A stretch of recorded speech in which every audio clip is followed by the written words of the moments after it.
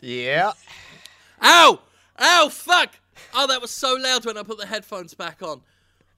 Oh, did that go through? I yanked the headphones out and laughed.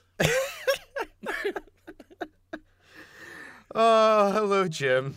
Oh god, the headphones are still loud. I put the headphones back on while the music was still playing, and it hurt my ears. I can imagine that it would, because it was very, very loud coming through those headphones. My little ear holes. I didn't even realize you were using headphones for that purpose. I thought you had speakers. And, so yeah, that must have been quite loud. Oh, no, I had speakers on. I yanked the headphone cord out, and I deliberately made it a reckless yank that could break things if I pulled it at the wrong angle, because the idea of doing it that thoroughly amused me. It doesn't translate to a visual medium, but I yanked them out and then turned the speakers right up, but then I jammed the headphones back in and put them on before turning the speakers back down to a reasonable volume. And I'll tell you why I did all that. It's because I wanted to sing the Pokemon Season 3 theme lyrics, Johto. But I've mentioned on Podquisition, I'm getting asthma shit for like the first time in 20 years. I don't have an inhaler. I'm going to see the doctor tomorrow to get it all sorted. But I can't do the song justice the way I would like to. Right. You're right? Right. You see? No, it's understandable. And you wouldn't want to tarnish this piece of magnificent work. Yeah. Like with the breathing, I'm allotted via asthma. I mean, who are you? Sir Paul McCartney? No, sir. Right? No, you are not. I'm not the Lord Mayor, Sir Paul McCartney, with his candle wax face. Still singing for reasons that defy explanation. What kind of government would allow that? Actually, speaking of things no government would allow, some of us in the world have seen people with Monster Energy tattoos on them, big, faded. And my response to that was, under what government is that permissible? That's horrifying. And, like, I don't know if the thought that someone paid him to do it could be worse or better. Yeah. I mean, you'd have to pay extra for them to keep hush about it. For them to not tell the cops. I just gave someone a Monster Energy tattoo. Keep a fucking eye on them. And don't get me wrong, right? I used to love, before like caffeine made migraines so bad in my head that I wanted to pull my head off and roll it down a bowling alley to knock some Skittles over. I used to love Monster Energy. I was a bugger for a Monster Energy, me, Conrad. I like the Monster Energy coffee, actually. Oh, God. The unique mix of ginseng and caffeine and toxic chemicals really brings the flavour out. It does. That's what I liked about Monster Energy. I didn't even care for the caffeine content. I liked it because it tastes like nuclear waste. It really tastes like the contents of a battery.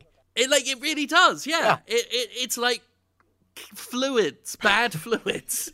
Bad fluids for you to drink as a person. It's a kind of thing, like, you imagine robots would drink in the future. Yeah. Yeah, I'm just pouring myself out a glass of life fluids, bleep bloop, that's my robot voice. I'm gonna drink it now. Oh my god, I just remembered how hard we used to lobby a Monster Energy drink to sponsor us on a podcast. Oh yeah, not for money, mind, because... No, it's because you needed Monster Energy drinks. I wanted... Yeah, we used to write letters by committee to get sponsorship deals off things. We actually got 2 sponsors said they were going to send us like stupid shit. One was a sex shop, but they never sent anything. So I can't vouch for them. But yeah. I was a bugger for a Monster Energy drink, me, back in the day. And I wouldn't get a tattoo of a Monster Energy logo anywhere. No. Not even onto under my ass. Yeah, no, the only corporate logos I put on my body are fictional.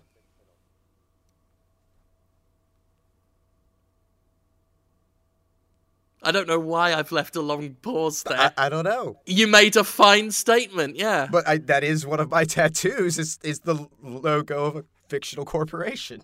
That's true. It's a factual statement. I've got a logo of a fictional cult on me. Oh, that's my next tattoo. Yeah? Which cult are you getting? It's a real cult, but I'm getting a tattoo of the icon of the Church of the Subgenius. Oh, right. Yeah, because you like all that. I do. You're a fiend for that. I am. Yeah. I've left my door open. Entertain the children because it echoes down there. I don't want all the bad echo, even though I've already been yelling and shouting. All right, that will make basically no nominal difference, but it's done now. Well, we wouldn't want children in the background as we talk about Pokemon. Children in the background.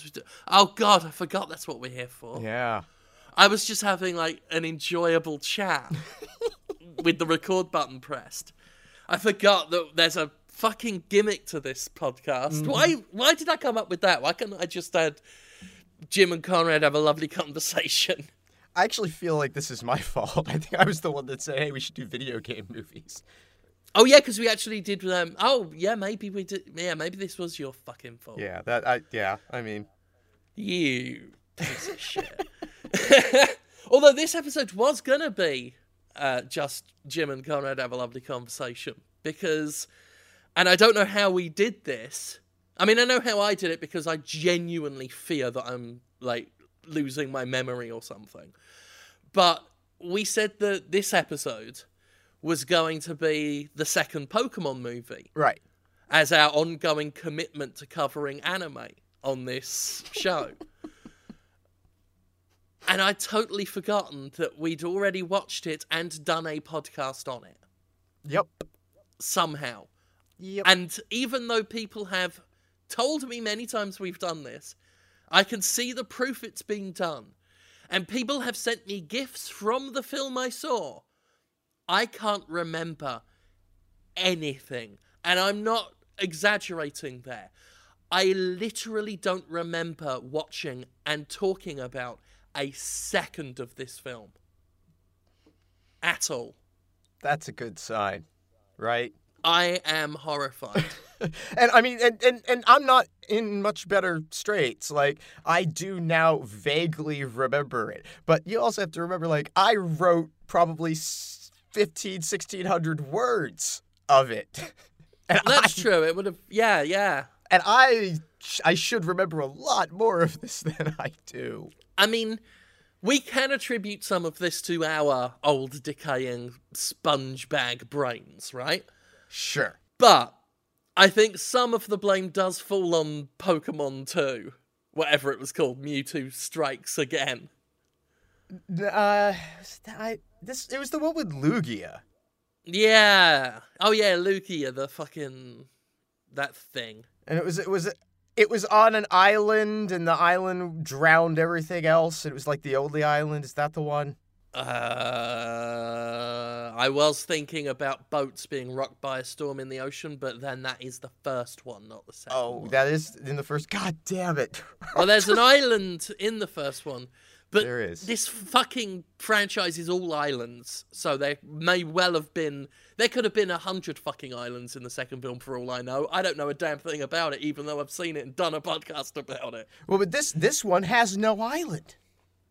I mean, it makes an island out of an area, I guess, in a sense. Sort of. Well, I mean, the theme of that film is, aren't we all islands as people? Conrad. Aren't we all? Imagine that, if you will, dear listener. Aren't we all covered in sand with a palm tree on the top of our heads? And a man sat against the palm tree on our heads with a long white beard. And he's eating a coconut. And there's a message in a bottle. And what other island shit is there? Treasure chest. Seagull. A volleyball with a face on it. Volleyball with a face on it. A's tried to make a raft out of twigs. A nuclear reactor powered by coconut shells. Yeah, Dr. Moreau fucking about with some animals.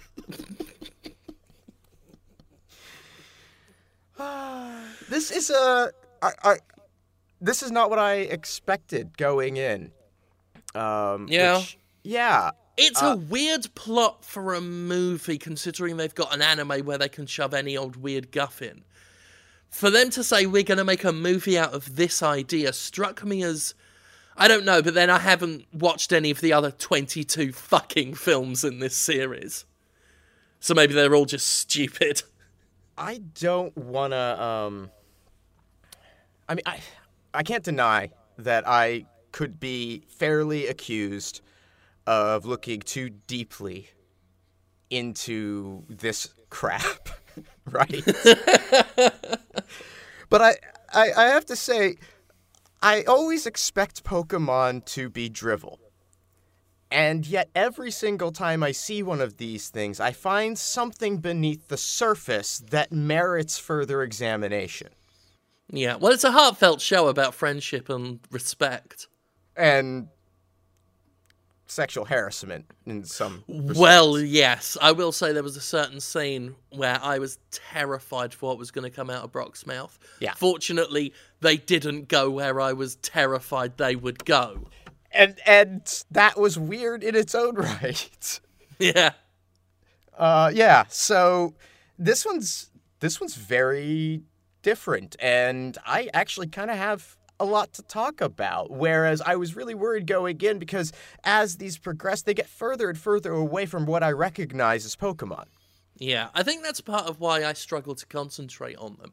Because I'll tell you right now, listener, and again, sorry for the wheezing, I can hear it myself. I cannot concentrate on these films. I can't. I had a level of comprehension for the first one, and I think it's because beyond the first generation of Pokemon, I progressively care less and less about the Pokemon themselves. They become less interesting to me visually. There's something about a lot of them that they just look like knockoffs of the original ones. And that might just be me being all gatekeepery or all, overly nostalgic. But I just don't... There are a couple I like Skitty and Chimgles. But outside of a few that still grab my interest, most of them just make me not pay attention. I have a different challenge in that respect, in that it's not that I have any feeling one way or another about the quality of all the Pokemon that follow and this, that, and the other. It's just my brain space, I can only allocate space for 152 Pokemon. I have a Resident Evil style inventory system in my brain. And so, that's just, I can only fit so many in there. Yeah. Yeah. Oh, what, you want me to remember a Wobbuffet, right? Out of the way, Diglett. Yeah, no, not gonna happen. So that I don't recognize almost any of the Pokemon used in the fights in this, as you will note in my descriptions. Honestly, I can't tell you the names of most of the new ones. Yeah. And by new ones, and to show my age here and my relationship with Pokemon, when I say new ones, I mean anything introduced after 151 of them. Gold and Silver, they are all new Pokemon as far as I'm concerned. And Gold and Silver didn't even come out that far away from Red and Blue and Yellow and all of that. So it's not like I'm older and out of touch than most of these listeners, probably about the same age. It's just for some reason I decided to be an old man prematurely with Pokemon. So anything after Red and Blue is for children who should be ashamed of themselves for having not grown up quicker. I got to age 3 in less than a year. Raise your game. I think the last Pokemon main series entry I played was Diamond and Pearl. Yeah. And I just did that because it came out at a time when my wife and I were looking for something that we could play together, and it reminds me of the Prince song, and I love Prince. So I've played them all. Yeah. I just don't remember any of them outside of Red and Blue. Right, exactly. And I just have no recollection of anything that was introduced in those games. It's just like it's a half-forgotten dream in the fields of my memories where I play and scamper. Which is, one of the things, I believe the last two movies both end with everybody forgetting everything that happened in them. Don't they? I hate that shit. That's some Kingdom Hearts shit. Is this just a fundamental aspect of Pokemon that after the story is over, you forget any of it ever happened? Yeah, because it's like we don't know what the anime writers are doing. Well, yeah. So we don't want to fuck with anything they've written for the show. So, yeah, none of this... I mean, it all happened, guys, but, fuck it. What we've really done is wasted an hour of your time. And change. Well, I don't know. I don't know that it's a total waste. I think we should have a conversation about what this movie is, and when we're done... I may have changed your mind a little bit on that. All right. But I'll tell you what, I'll reiterate, we are not doing every Pokemon film that's ever been made. Because I worked out, in order to do that, for one whole year, this podcast would have to turn into a Pokemon movie fan cast. Oh, God. For a whole year, probably longer.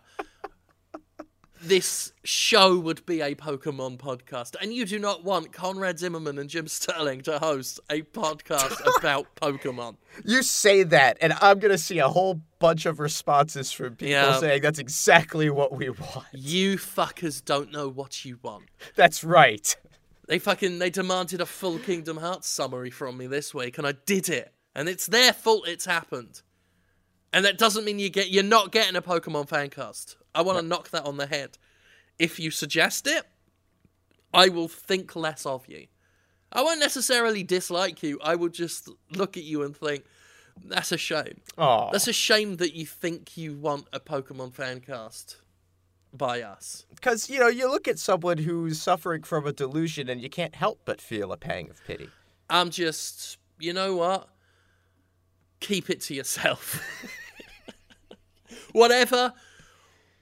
Whatever's pissed you off that day that you think you want a Pokemon fancast from us, right? Keep your bullshit to yourself. All right, I tell you what, let's give them a taste of what they'd be in for. From someone who's had to write down the plot of Pokemon under duress for no valuable reason to society, and someone who gets so distracted by Pokemon films, he had to write down things from the film that stuck out to him so he wouldn't forget, and he only wrote 3 things. Wow. Let's put on a high-quality podcast. Oh my God, I want to die. This is 2,735 words. What the fuck have I done? How have you done that? It's an hour and 15 minutes long. Yeah.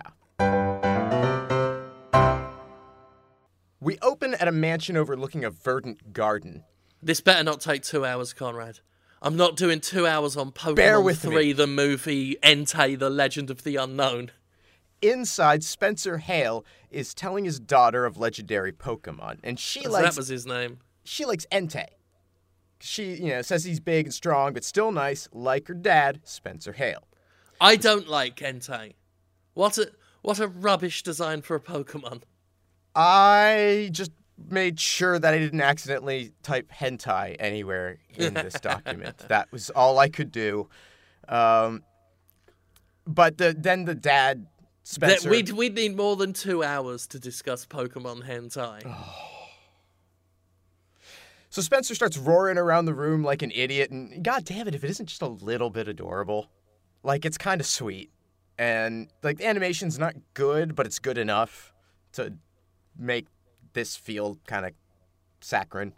And I wouldn't know. No? I wouldn't know. Fucking wealthy family, big fucking bed, a present father. We probably should consider the economic system of Pokemon and who lives where, and I just don't understand it. It's challenging, but that's a conversation for another time. It's the same there as it is everywhere. The Pokemon get Pokemoner, and the rest of us stay poor.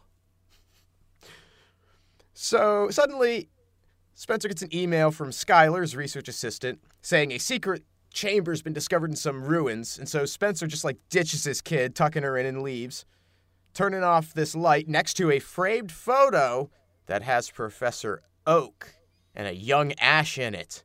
I know them. I know them from when Pokemon was good. In the ruins, Spencer and Skylar examine the new writings that they found, and they speculate that they relate to the unknown, which, they don't specify as the name of a Pokemon at this point. And I was like, well, yeah, it's unknown. You just found it. But then an unknown appears briefly in the room, gasp. Spencer opens a small chest at the far end of this chamber to discover some strange carved tiles that begin to glow blue, and then he's surrounded by these unknown and teleported somewhere else. What awful designs. They are. For the unknown. Yeah. They're just fucking stupid shapes with an eyeball on it. Yeah. It's that kind of shit. It's that kind of slapdash shit that means Pokemon has never been good since Gold and Blue. Gold and Blue since Red and Blue. Conrad. Back at the mansion, Molly runs downstairs so she can be told about her father's disappearance. And then sometime later, she decides to look into her father's research. I thought a mean thing here Mm-hmm. during these opening segments, because she was all like, oh, my dad's just like Entei. And I fired back when he went missing with, now he really is like Entei because he's not fucking there either. Oh. Now you know how I felt. Oh. Yikes. So she opens up the chest of tiles and starts using them as if they were alphabet blocks because their shapes could sort of, viewed a certain way, look like letters. And she spells Papa, and I don't know what else what the other stupid idiot. What a stupid idiot. That's not how you get your dad back. But the tiles start glowing blue and start flying around. The unknown appear again, and she asks if they want to play with her. And totally forgotten her dad by this point. Fuck him. And they start transforming the mansion with... It's hard to tell at this point if it's ice but they're crystals. It's purple and blue. Well, I'm convinced this movie is a prequel to Frozen, because there's a bit later on where, she goes full Elsa. Mm-hmm. Mm-hmm. Yeah, this definitely... There are a few... This movie's better than Frozen, though. Well, there are a few inspirations. There are no stupid songs in this one. Oh, wait, no, there is. There are a few inspirations that I could see possibly being involved in this film. One of them could be the myth of the Snow Queen. But the big one for me is the Twilight Zone movie. Right. We'll get there. Yeah, so Skylar and whoever the butler dude is, they get locked out in the hall. And oh, shit! I just remembered the bit from the Twilight Zone movie that there you made. You go. There we go. So opening the book of legendary Pokemans that Spencer gave her and looking at the drawing of Entei again, she remembers her father. And suddenly, Entei appears. Shouldn't be opening books and looking up Entei. No. God. And so Molly runs to Entei, calling it Papa, which Entei agrees to. It seems somewhat begrudgingly.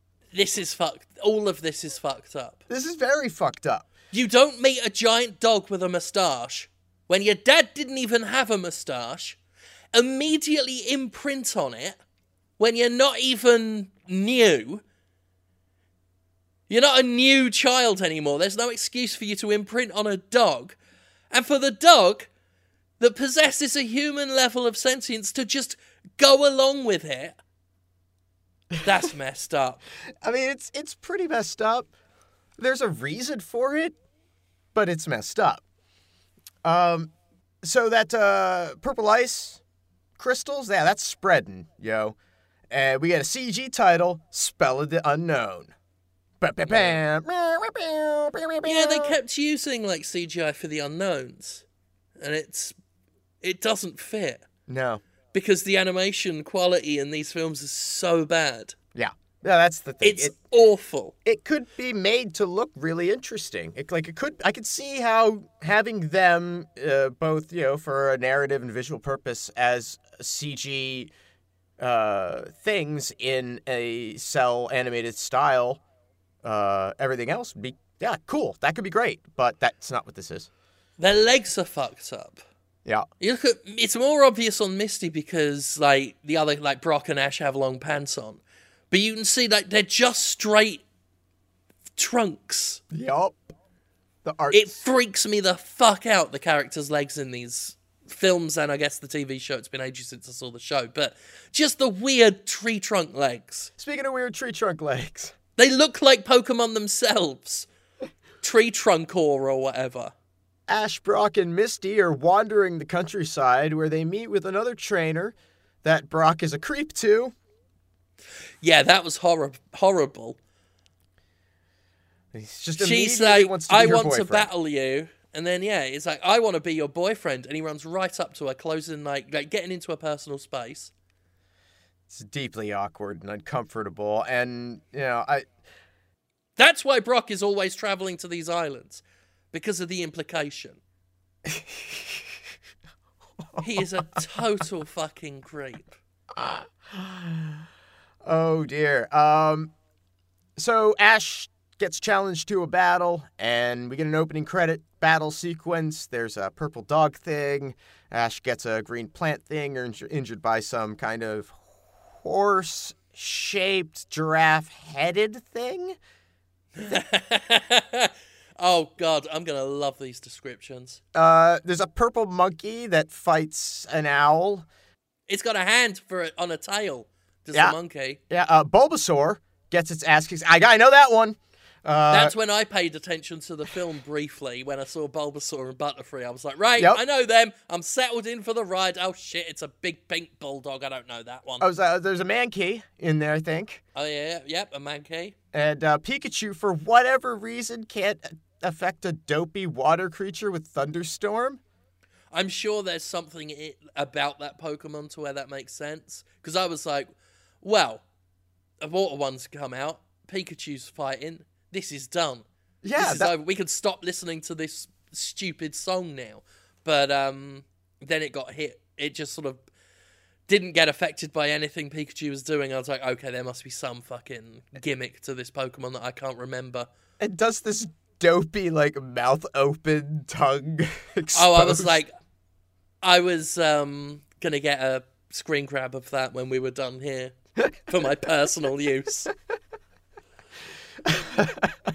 But it winds up in a double KO because they headbutt each other. And after all of the Pokemons and trainers have their battle, they eat lunch together, which is nice. And Ash needs a Pokemon Center because his Pokemons are also so tired. And the other trainer, Lisa, lets him know there's one over in Greenfield, a place that apparently she's never been to but knows is just over a hill. Yeah. It allows the plot to move along very quickly without explaining anything. Yeah, and everybody's really excited because it's a cool place that everyone knows about that is beautiful. You know what they know about it? What's that? It's beautiful. Yeah. Every character says it. It's not though, because it's Pokemon 3, the movie, The Legend of the Entei Unknown, right? Right. So everything in the film looks shit. So no, it's not beautiful. And no wonder they keep having to repeat that it is. Because we wouldn't fucking believe them. We also get reminded that Brock's still a creep as they make their way there to reach the hill overlooking Greenfield, where they discover, with horror, that it's turned to crystal. Dun, dun, dun. Brock subscribes to the Brock system. Be a fucking creep. Go on. Carry on. Oh, okay. I couldn't think of anything. I was like, if I can come up with art, then I can make O Onyx, and that'll be enough to be funny. But I couldn't think of anything for art. Steam Rocket is also in the area, also discovering that the natural beauty of Greenfield has undergone a significant change. It's also still spreading, which Ash and crew witness as cops and news reporters make the scene. And so back at Pallet Town, Delia and Professor Oak, they see the news reports, and Oak notes that he'd recently been sent Spencer's research on the unknown and decides to travel to Greenfield to see what's going on. And Delia is totally down for the trip, so they're road tripping it out to Greenfield. I just want to see Pikachu spraying diarrhea. I mean, if we do need to do the Pokemon Hentai episode, I'm sure we can. I mean, just Ash is getting it on his hands and he's fucking furious. Oh, Pikachu! What did you eat? You've got it all over my shirt! Oh, Pikachu, we've got a battle in Johto region! Okay, now I want Danny DeVito to play Ash Ketchum in a live-action Pikachu movie. Pikachu, you've been eating dead boys again! You're spraying diarrhea everywhere! And Pikachu, played by Willem Dafoe, is like, I don't know what's wrong with my ass. Oak arrives It's been spraying diarrhea for nigh on 3 weeks. You know I've been shitting blood these past 2 days. Oh, well, you better get that checked out. Hey, Tom, you're waking up my boy. And that's Pokemon 4, The Legend of Squeaky Pete. So Oak shows up and meets with Ash at the Pokemon Center. Meanwhile, inside the mansion, Molly's watching the happy reuniting of Ash and his mother, as this, too, for some reason, is apparently newsworthy. And she tells Entei that, hey, I want a mom. I don't know why I'm being so infantile today. I don't know. It's I've been trolling about entertainment. I've been pulling headphones out. I've been talking about naughty poo. Because that is what diarrhea is. It's poo that is, like, being really naughty. Well, I think you're just trying to get yourself into the mindset of someone age-appropriate to enjoy this movie. There we go. It's that old YouTuber get out. This is a social experiment. I can now say and do whatever the chuff I want. That's right. Up to and including saying chuff. Oh, there's all sorts of words you're now allowed to say. Yep, lick my cutlery. Over drinks, Delia tells Ash's friends about Spencer, who used to study under Professor Oak in Pallet Town. And apparently his wife disappeared at some point also. Cut to Entei, bounding across the crystal fields and confronting Ash's group. And Delia asks what it wants, and it wants her, baby. Calling her mama and hypnotizing her. This is all very problematic. Yes. I mean, Entei is very easily forgiven. I mean, that's not a spoiler. I mean, if you're listening to this, you've seen it or you don't give a fuck. So, Entei later on, and because it's a Pokemon film, everything he's doing right now is easily forgiven. But we cannot fucking forget, because I was certainly thinking it, holy shit, this is a Pokemon Joseph Fritzl. Mm-hmm. Yeah. You don't forgive that. No. You burn it with a stick that's been heated in a fire. You hit them with a hot stick. There are a lot of philosophical questions about, who's responsible here, I think. It's very interesting. If you held the stick in the fire long enough, right, there'd be some fire on the end of it, and you could use that to light stuff up. It's true. I think I might get that patented. Like I should have done with the name fucking Chungus. Oh, man. I'm not bitter about any of that. So Delia asks to be taken to her child, and she falls over, only to be caught on Entei's back and carried off. Pika grabs Entei's tail and clings on while the others give chase, but he's shaken off and Entei gets away. And a devastated Ash strikes the ground dramatically, pounding the crystalline earth. It's one of the few cases where I think you're allowed to pound the ground. I think you're right. melodrama. Yeah. If a giant dog with a moustache steals your mother, then you're allowed to hit the ground with your fist. It sounds a little ridiculous when you put it like that, but yeah.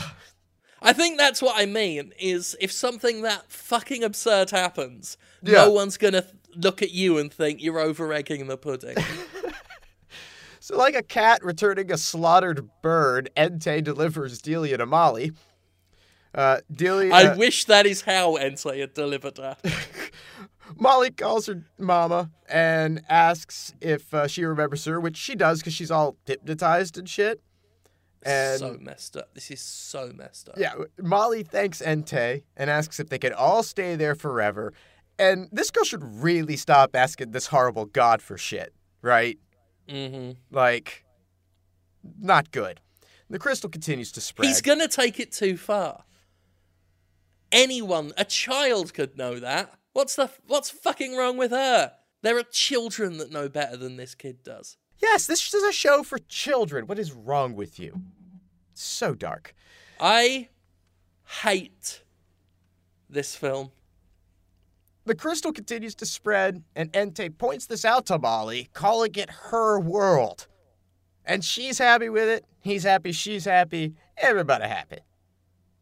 Professor Oak gives the lowdown on Entei, which is to say that it's called Entei. That's like all... Skylar also mentions the unknown, saying it might have to do with Entei's appearance and that they're also inside the mansion. And he goes, the unknown, that I do know about. And he gives him an extensive Wikipedia article. Well, Professor Oak just says, I was afraid of that. Which really just is him trying to make himself sound smart, but I really think he's full of shit. Like, I think he knows as much about unknown as he does about Entei, which is nothing. Any idiot can and will say they were afraid of something or they feared this might happen. Yeah. Anyone can do that. I was afraid of this podcast being recorded. There we go. Now I look like I saw what a fucking mess it was. At some retreat for Charizards, Charizard is watching a news report about Delia being kidnapped. I love the idea of a place where Charizards can go when they're just over this shit. Right? And he looks to the sky ominously. And then a bulldozer is called in to penetrate the crystal landscape surrounding the mansion. And as always, fucking bulldozers. And an upset Molly can't let her... Sorry. I'm trying, dude. Over you all day. You didn't want this to be 2 hours. I'm trying. But Molly stomps her foot because she's all pissed off about it. And the unknown get all excited, and this wave of crystal pushes the bulldozer away, right? Yeah. Right. And Oak and team, they continue to investigate the unknown connection to all of this and get an email from Molly. Like, Molly just has their email? Yeah. Is that how email works? Why wouldn't it work? Explain to me how it wouldn't work.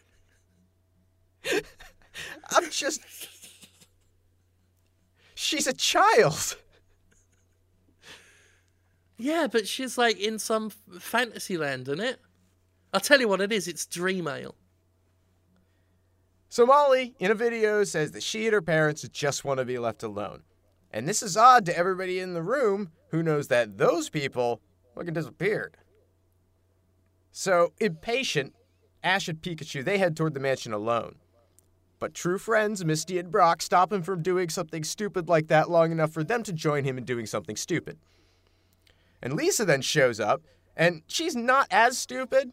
She's actually probably the smartest of the bunch. She actually gives them a way to keep in touch with the base in case they get stupid. And then off they go on their adventure, following a stream in the direction of this mansion, while spied from above by Team Rocket in a Meowth hot air balloon, who engage in some fun with homonyms. Team Rocket throughout this film were good. They're great. They punctuated exactly the right times, just when you need a little pick-me-up. Yeah. And the waiting joke is great. I mean, great, yeah. relevant. Yeah. But, yeah. And then Entei appears and bursts their balloon, sending them into the Crystal Wasteland, where they debate whether it's better to climb their way out or succumb to the depths and accept their miserable fate. I don't know if this is a discussion of nihilism or if it's about their travel route. It's Pokemon, so in some roundabout way, it will be about friendship. Assured that they're safe from Team Rocket, Molly puts on a little television, comments on how their house is on TV. Shit. As the reporter talks about the downed balloon, a Pokemon is spotted. It's that owl thing. It's carrying Bulbasaur and I don't know, some other plant thing up the waterfall to lower Vides for Ash to come up. Maybe I don't understand. Is it easier for the owl thing to carry two Pokemon up than it is to just carry Ash with the Pokeballs holding the Pokemons? Okay. I see what you're talking about here. You're wondering whether or not the Pokemon can just be in the Pokeball and then Ash can carry everything in one load, right? Right. Instead of having to then use these vines and make Ash climb up himself. I see, yeah, but you realise where you've gone wrong with this, right? Mm? If you do that, you've left the fox alone with the chicken.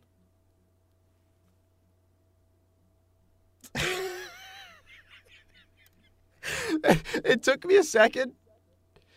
Takes a while to rev that one up. I understood the reference immediately, but then I tried to extend it into metaphor for the other characters, and then I realized, no, that wasn't the point at all. No. So there was a long delay there that gives the appearance of the one successful funny thing I think I've done on this entire recording. It looks like it doesn't land now. And yet it really did land. It really did. So, inside the mansion, Delia sees Ash swinging from the vines, realizes that it's her son, and snaps out of her hypnosis to yell at him. And then shuts the hell up, because she seems to now be vaguely aware of the horrifying situation she finds herself in. Like, she knows that she has to play act for this child and this Pokemon, and pretend to be her mother. Yeah. And this is dark. The beginnings of your very apt Twilight Zone comparison. Right, because there was a Twilight Zone episode, and that was later adapted into one of the 4 stories told in the Twilight Zone movie, where there is a woman, she's a school teacher, she's brought to the home of one of her students who has some sort of horrible control over reality that he's been using to torment the people living in the house. None of which are actually even his parents at this point. He'd killed all of them and replaced them with these strangers that he'd collected. It's a very good time. It's a very, very good time, and that this reminds me a lot of that. This is just, the kids' version. Ash and the crew presses on, and they reach Gazebo, which, as we all know, is one of the most dangerous D&D monsters.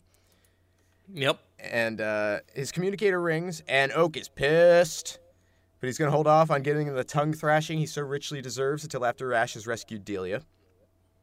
And he actually said in the film, and I was a bit shocked like that, when he's done, I'm going to beat the shit out of him.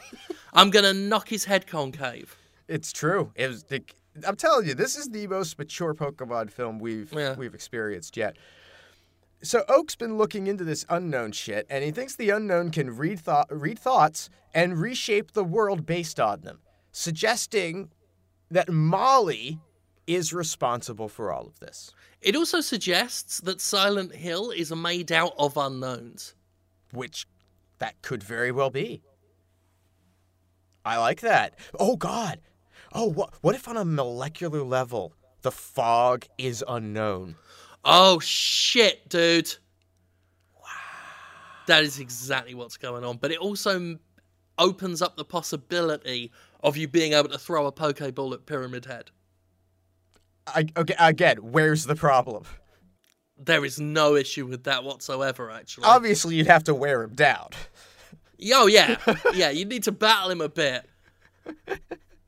And hope that the giant fuck-off knife doesn't cut your Pikachu clean in half. So, using fire Pokemons, they cut a hole in the gazebo. And they have to try twice because the hole repaired itself the first time. And then they create a pressurized water tunnel with water Pokemon. Yeah, I had a problem with this bit. Really? Dude, Yeah. go on. Because Pikachu goes in the water, doesn't it? He sure did. In the water attack that the Pokemon was using. You can't ride an attack, you get hit by them. Well, did he ride it or did he go in on Ash's back? I can't remember. I think Pikachu went in the water and was, like, propelled. Yeah. Well, I mean, and that should have just been, like, should have knocked it to 0 HP. Is my issue with that. You're right. No, it was like, use your water gun. Now, Pikachu, get directly in fucking front of it. And Pikachu should have immediately just said, you fucking what? Why don't you stand in front of the Pokemon's attacks? For a fucking change. Oh man, that is a funny thing to realize. Didn't even occur to me. So everyone gets through this hole. More traveling ensues. They go up some stairs, and the stairs change form underneath them to become weird, wiry forest like what Team Rocket fell into. And they emerge out of this into a huge, beautiful field. And Team Rocket, in the meantime, is broken into the mansion, where they find the unknown are floating and chanting. Right, and this is where I wrote my note. Oh, do go on. Because they observe that the unknowns look all like weird, like letter-shaped things. Mm-hmm. First of all, James says that, and that's it. Jesse says that the unknowns look like alphabet soup. Mm-hmm. James fires back with already a good line. I don't know about alphabet soup, but if we don't get out of here, we're in hot water. Already great. Classic. But then he follows it up with, and I quote, I haven't seen this many strange letters since the last time I placed a personal ad. Wow. Now there is so much world building that went into that sentence. Yep. What were these letters? What the fuck was James advertising to get strange letters? Why did the letters look like unknowns? It is, And where was he publishing these personal ads? Yeah, like just the hints that leaves behind. Of James is routinely, obviously, placing, because he says the last time, ain't the first time. Oh, no. He's been publishing personal ads somewhere that regularly gets weird responses. I fucking love that.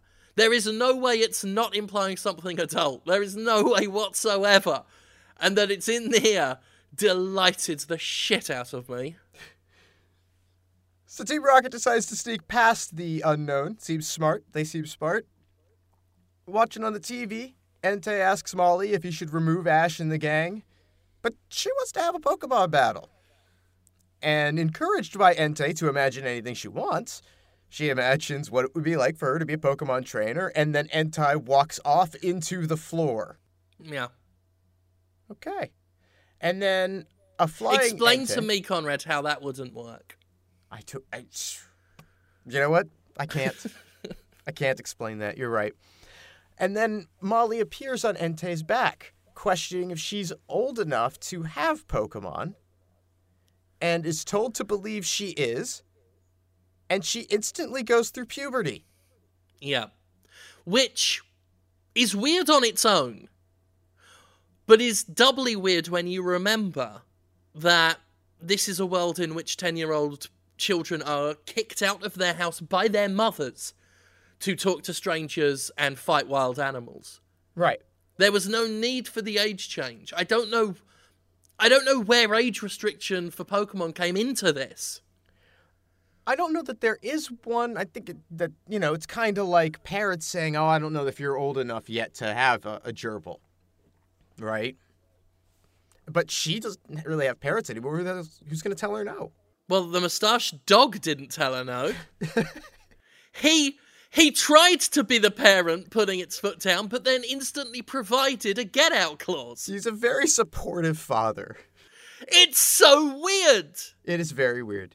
Yeah. It's so fucking strange. This film is so strange. But man, imagine, she has found the cheat code on life. She never had to go through that awkward phase. She just instantly went to adult. She had no idea what she has. And that's important. It's important I bring that up now. And even better is when she reaches 35 to 40, that age range, she can just go right back to being a 5-year-old and forget any of this shit happened. So she's living the perfect dream. It is a perfect existence for her. And finding Ash in the field, Molly confronts him. And in a rare instance of Brock's kind of unhealthy fixation and behavior towards women being helpful, he's observant enough to realize who she is. And that while she might look too old to be Hale's daughter, this is also her dream world. And so she can have whatever she wants. This is where I was terrified. Right? I was like, okay, you're having Brock lead this scene. Right? Tread lightly, Pokemon the Movie 3. You're having Brock address the child pretending to be an adult. Yeah, just be careful, movie. And they were. They were. Thank fuck. Yeah. Anyway, Molly challenges Ash to a battle, but Brock intervenes, suggesting that to Ash that his mother's probably up the nearby stairs and he can keep Molly occupied. So Misty and Ash rush off.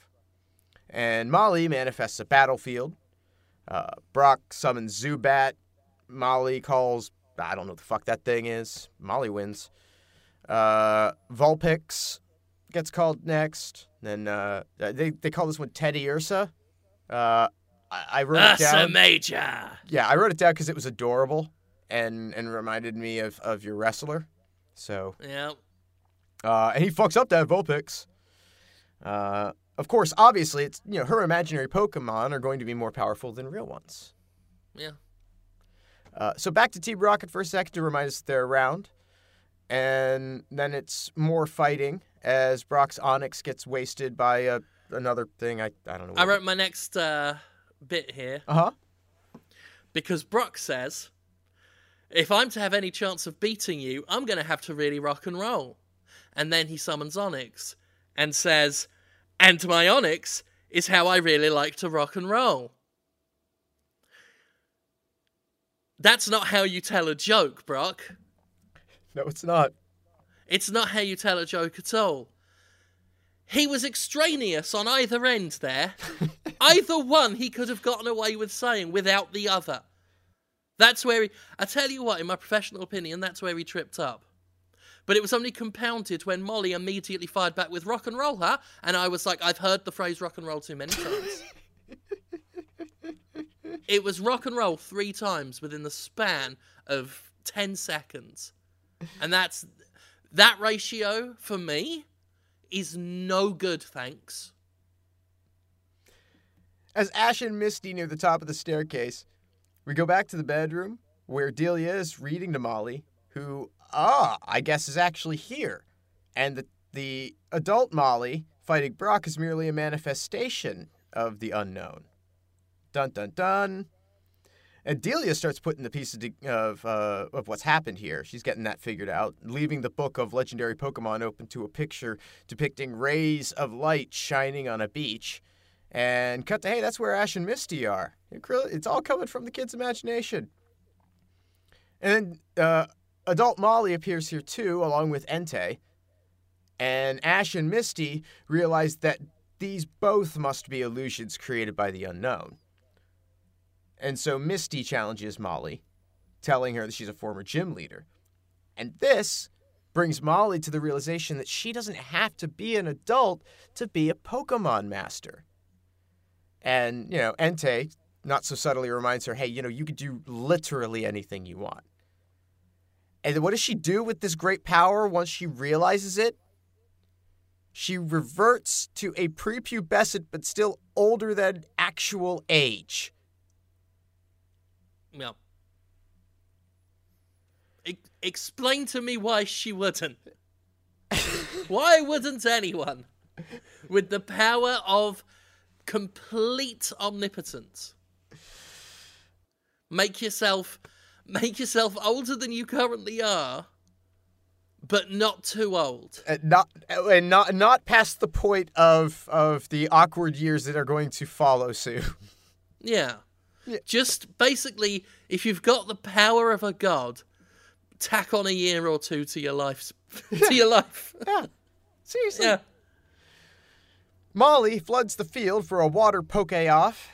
Everyone finds out, hey, they can breathe underwater because Molly wills it to be so. And some fish fighting happens. Team Rocket reminds us that they're there. And even Meowth at this point can't resist pointing out how small their role is in this film. Yep, that was my third note. Whereas I got a question that shouldn't be asked. When are we going to... do you think next time we'll get a bigger part?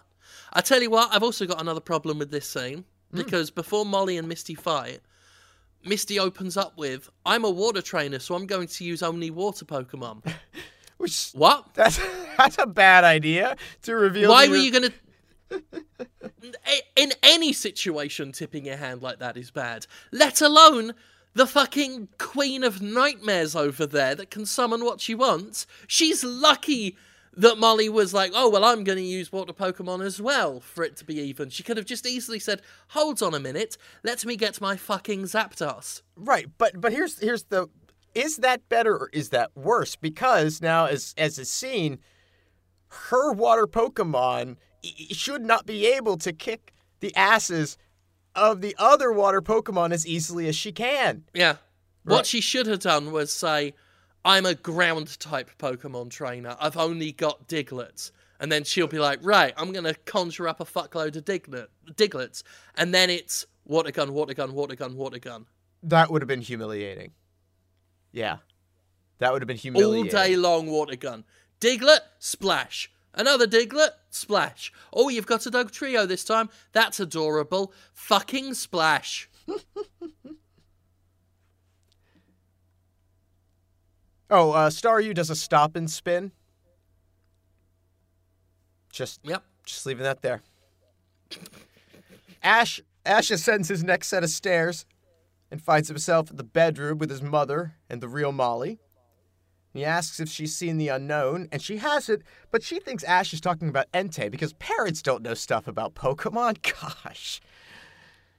He explains the whole unknown thing, says they need to leave. Before they do, like an idiot, Delia wakes the nightmare child and tells her that she's not her real mother.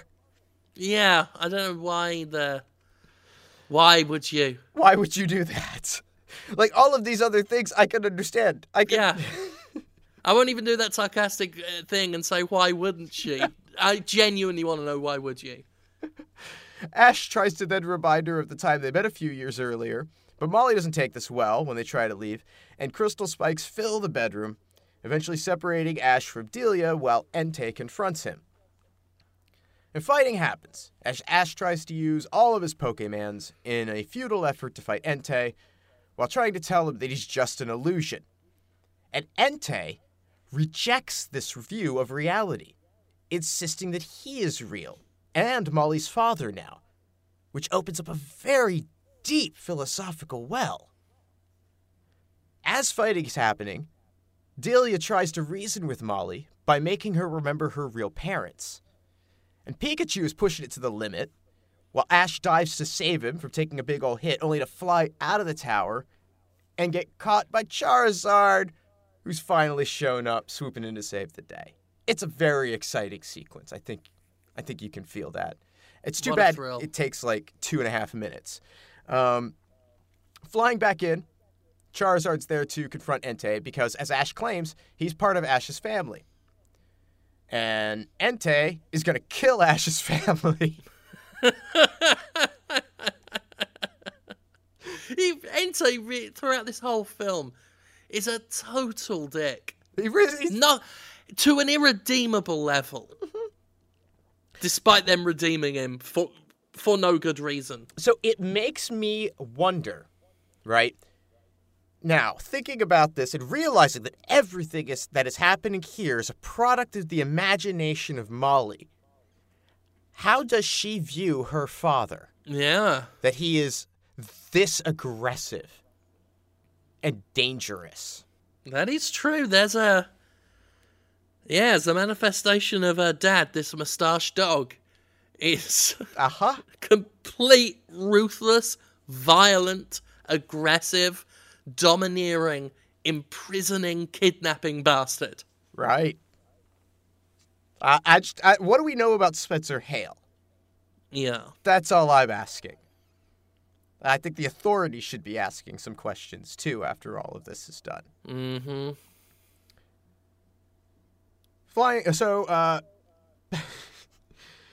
He beats down Charizard, nearly sending Ash off a cliff, and he gets saved by the combined efforts of Brock, Misty, and Team Rocket, who explained that they would be out of their job in show business if anything happened to them.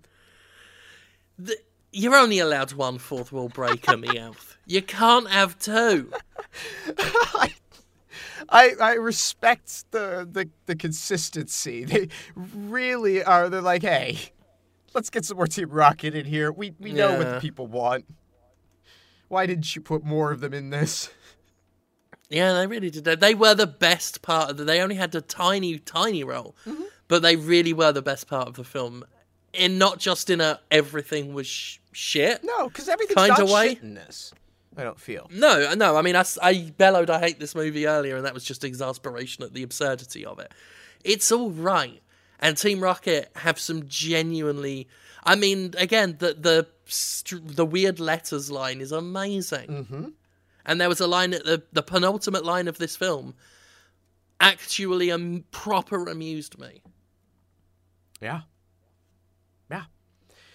So, Ash appeals to Molly with the promise that she could have real Pokemon friends instead of imaginary Pokemon friends. But Molly considers her imaginary Pokemon friends to be real. And because what Molly dreams and believes to be real is real, are they real?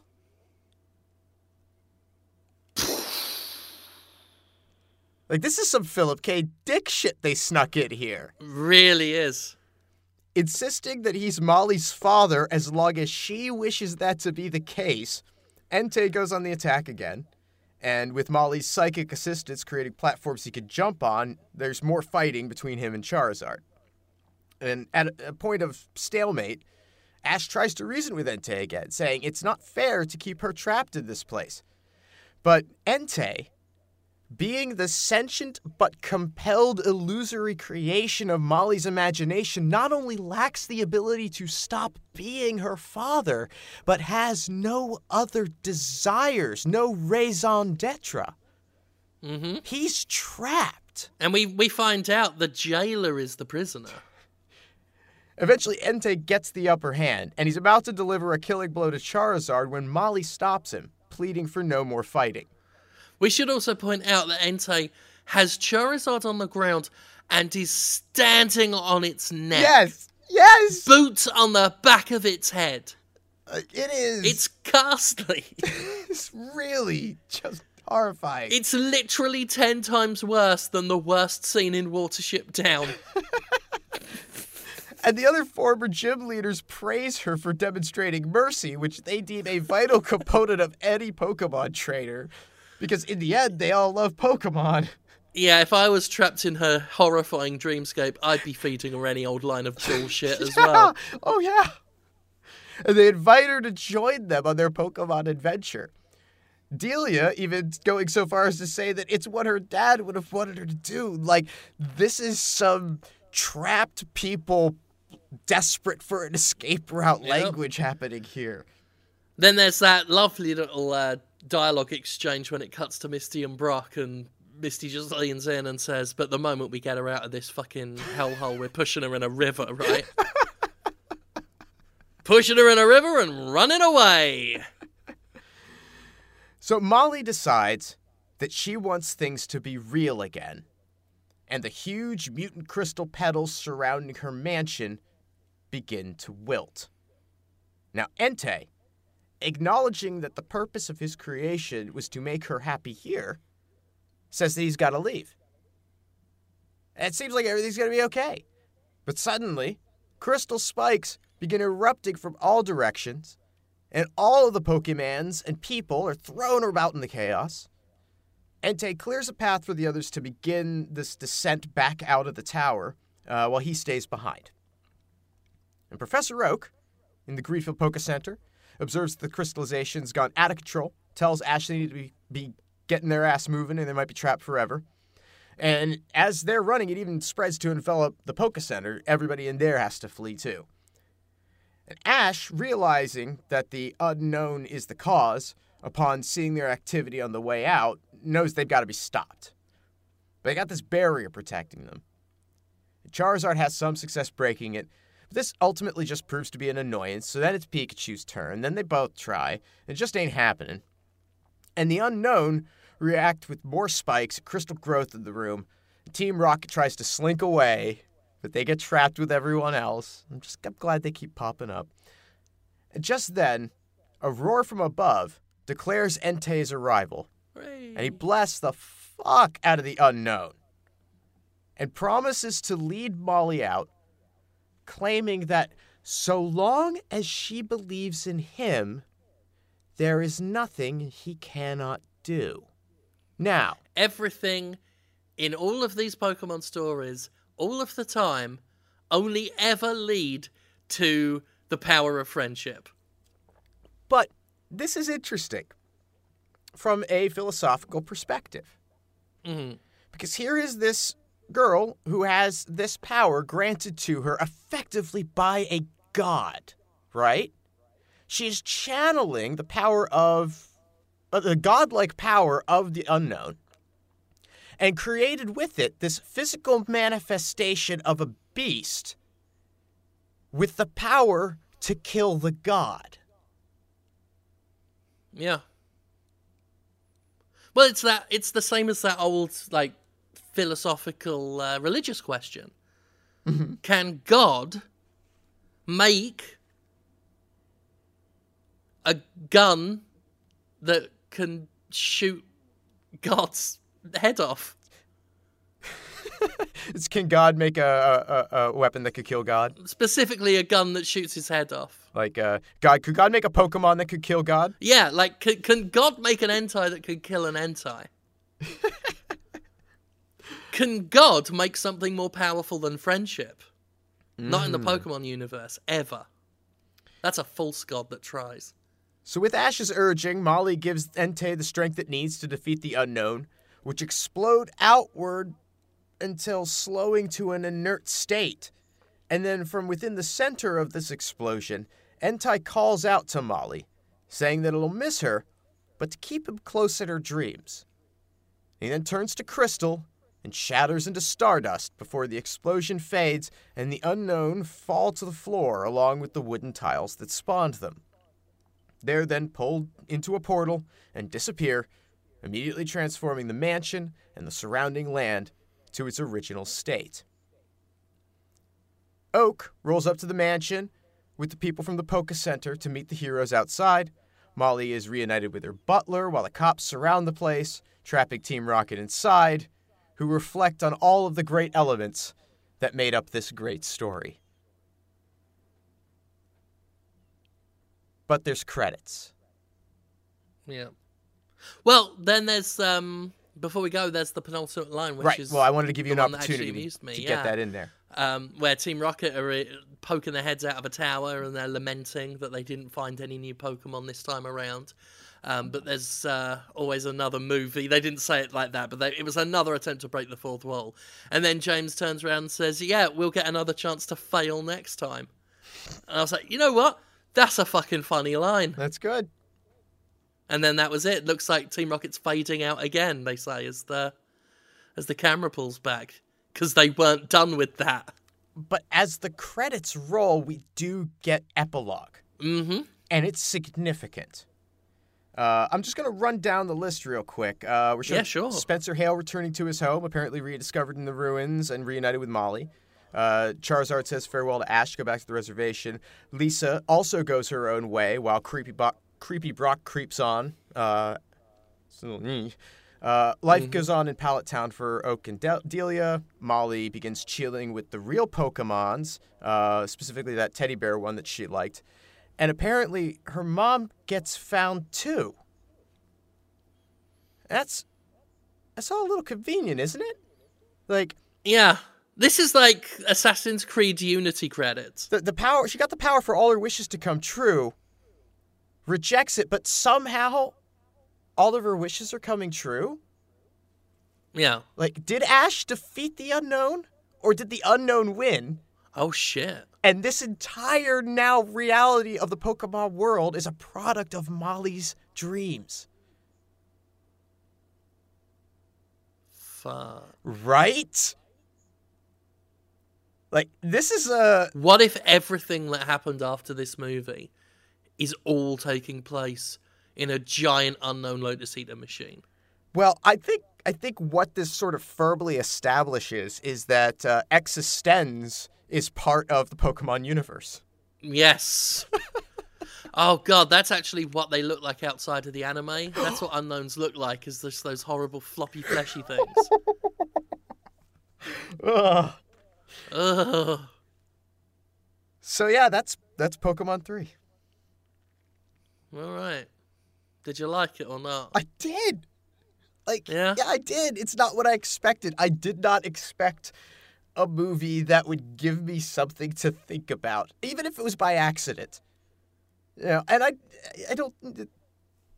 Maybe they didn't think about this on the level that I did, but hell, I'm fascinated now. I'm gonna wonder about the reality of the Pokemon universe and how it's layered within itself.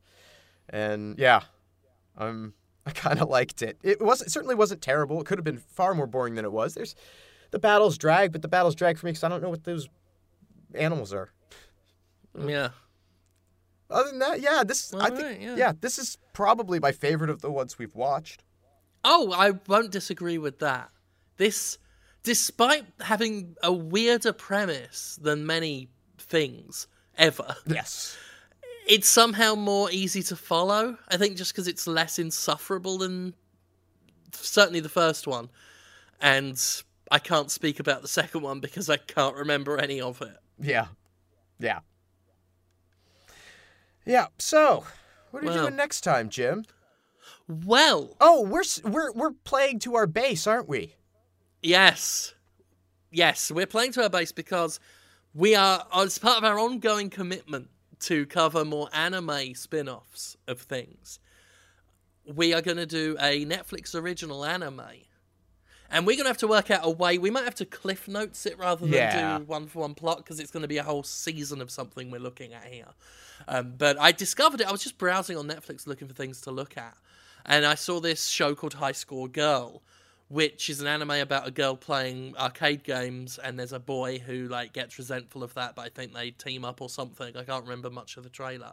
But what really stood out to me was the in-game footage is actual, so if not gameplay footage, made to look very much like it. So it's a normal anime animation, but on the computer screen in the game, it's fucking Street Fighter 2 being played. Mm-hmm. It looks like, pixel Street Fighter 2. And there's a couple other games like that. So it's almost like an anime Wreck-It Ralph, but told from the perspective of the arcade game players. In terms of, crossover-y stuff. Yeah. So yeah, it looked interesting. I'm intrigued. I have no idea if it's good or not. I've not even read reviews or anything about it, so I've got no idea about its reputation. So God help me if it's terrible one episode in, and then I've got an entire season of something to watch. But yeah, we can't do a full plot summary like before because it would take too long. But we'll work out something. We'll be able to fill at least an hour of discussion about that. So High Score Girl, it's on Netflix. It is a Netflix original, so That's where you look for it. There's no workaround there unless you are nefarious, and I will not speak to that, you nefarious fiend. That's it, I think. Yep, I think that does for it. that. Yeah. Sorry about today's podcast, everyone. Conrad did a great job. I thought you were very funny. In a disruptive, obnoxious way. I was highly entertained, and that's, at the end of the day, that's what I care about. Well, yeah, we've had our fun, and that's all that matters. Right. If you want to meet Conrad, but on the internet, not in real life, you can go on Twitter. Yeah. And it's not really like meeting someone, it's more like harassing them, but with their consent. To some extent, yeah. I don't know how Twitter works. Twitter's fucked up and horrible, and none of us should use it, but we're all on it. So you can follow Conrad at Conrad Zimmerman, all one word. Yep. And I'm on it, but I don't want you to follow me. We'll see you next time. Bye. Bye.